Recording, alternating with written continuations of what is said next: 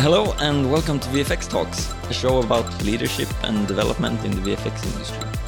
My name is Alfred Lindahl, and today I will talk a bit about the difference between working on big fancy Hollywood movies or small-scale commercials, and talk a bit about how to find what's right for you.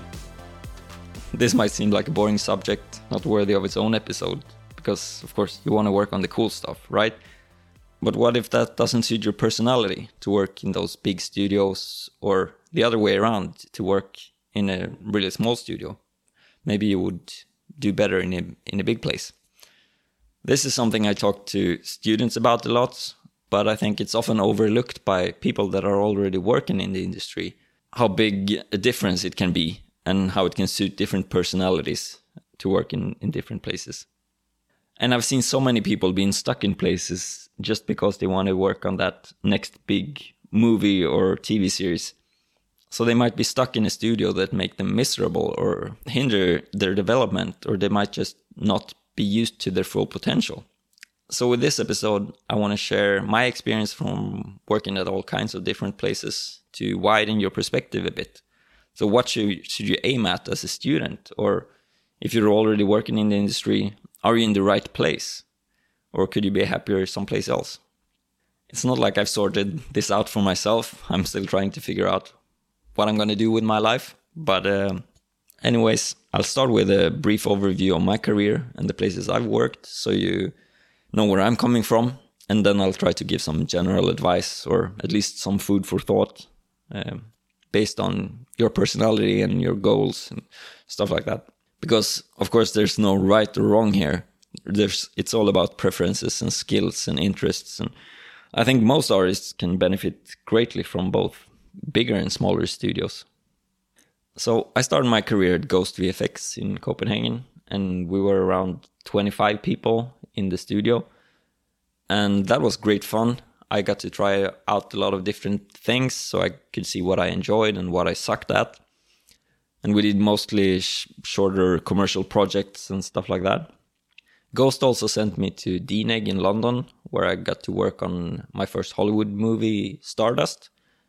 So I also got to see a big VFX studio from the inside. And I say big in quotation marks here because they were around 400 people at that time, I think. And that was big back then, but now 400 people is maybe considered a mid-sized studio.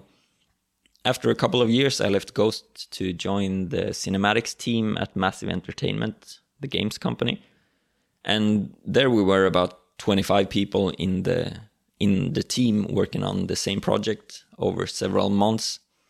So much longer projects than I was used to from Ghost. And people were also more specialized in their fields. So I learned a lot from the FX guy. We worked pretty closely together.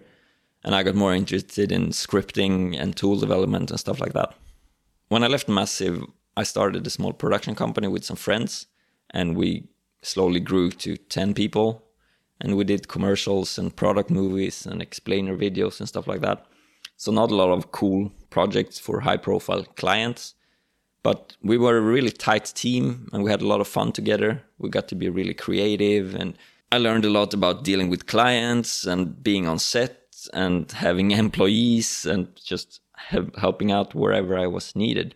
In that place, I also realized that I really enjoy the pre-production phase. So brainstorming and pitching and writing scripts and doing animatics, stuff that I wasn't really involved in at Ghost or Massive. But after 6 years there, I was bored. I wasn't challenged enough, and I didn't develop as much as I wanted to. So I left and started freelancing. And that was really tough because I didn't have a lot of contacts. So I struggled to find clients. And I sucked at modeling and lighting and look dev. So I struggled with the small projects I managed to find. So the freedom of controlling my own time was really nice, but I couldn't really enjoy that because I was too stressed out about finding new projects and delivering the ones I had. Luckily, a friend suggested that I should apply to Important Looking Pirates to go work on some cool projects with a bigger team. They were around 60 people at a time, I think. So I tried that, and it was really great. I got to work closely with a really good technical artist who taught me a lot. So thank you, Patrick.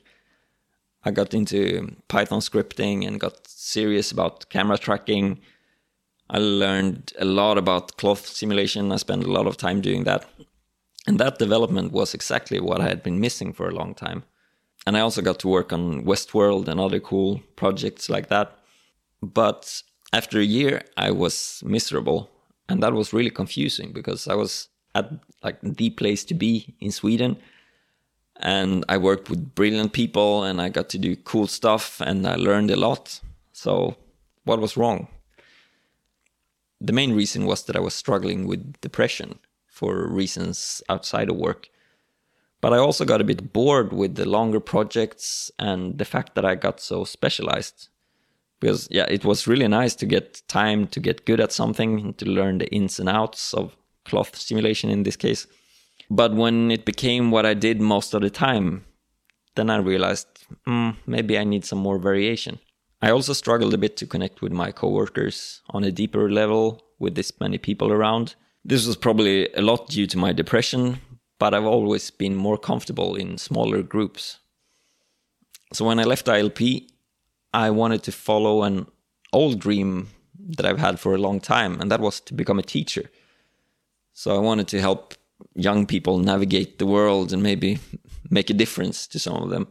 So I became a part-time substitute teacher at the media high school. And that was super scary and really hard. But I had been lecturing before and I had been working in the media industry for 10 years by then.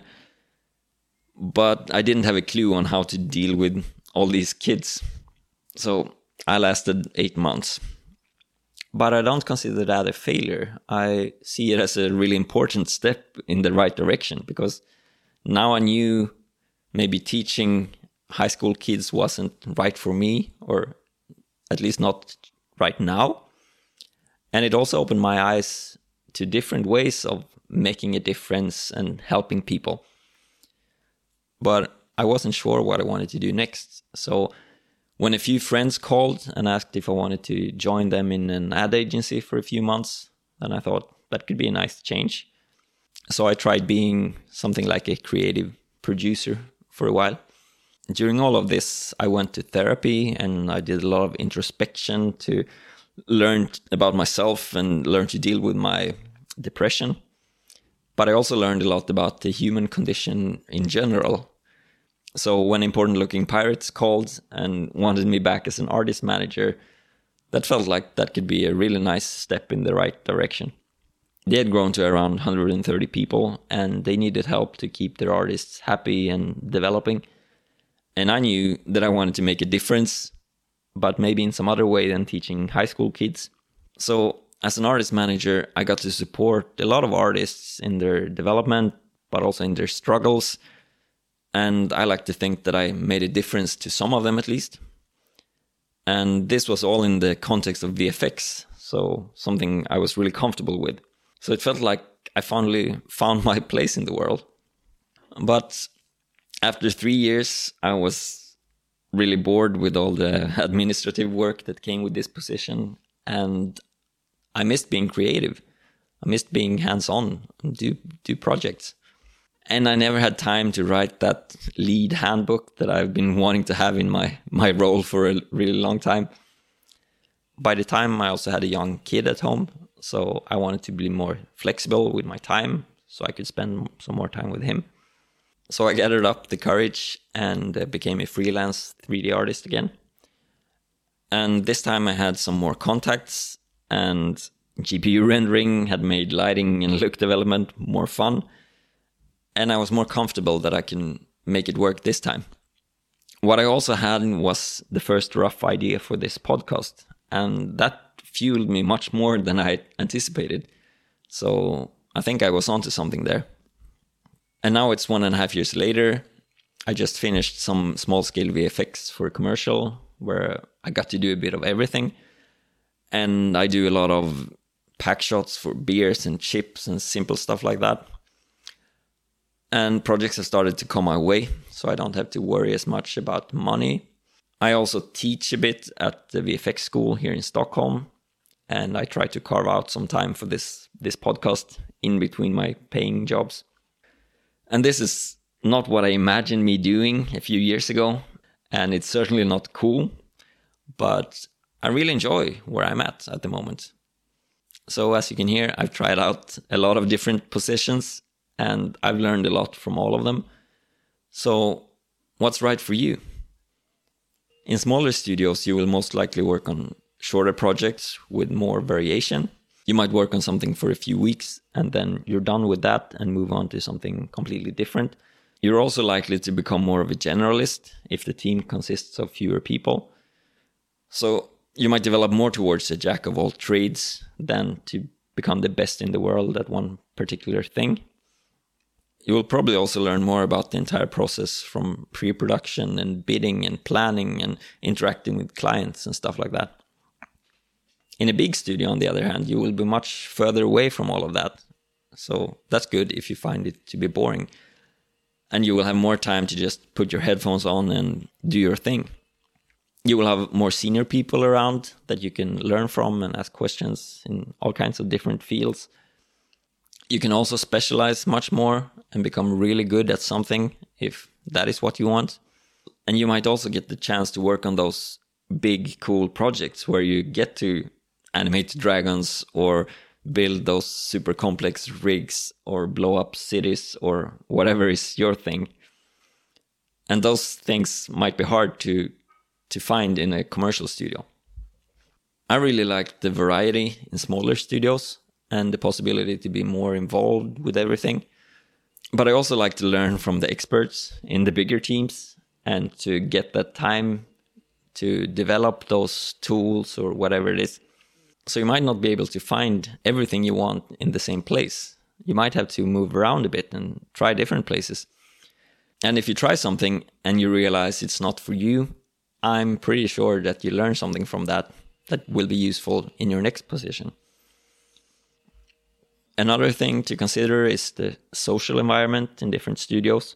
So in a big studio, it might be easier to find someone like you with similar interests and values and stuff like that. But in a smaller studio, the entire team might be a tighter group because everyone can fit around the same lunch table, for example. And as I mentioned earlier, I struggled a bit with too many people around. So it's all about finding what's right for you. Another thing I like with small teams is that you will be a bigger part of the production and you can often have more influence over creative decisions, for example. So when you're done with a commercial, you might be able to say that I animated that or I comped this film. With a big team, you will be a smaller part of the end result. So you might be able to say that I animated that shot or I developed that asset. Or in my case, that I recruited artists to work on this Star Wars movie.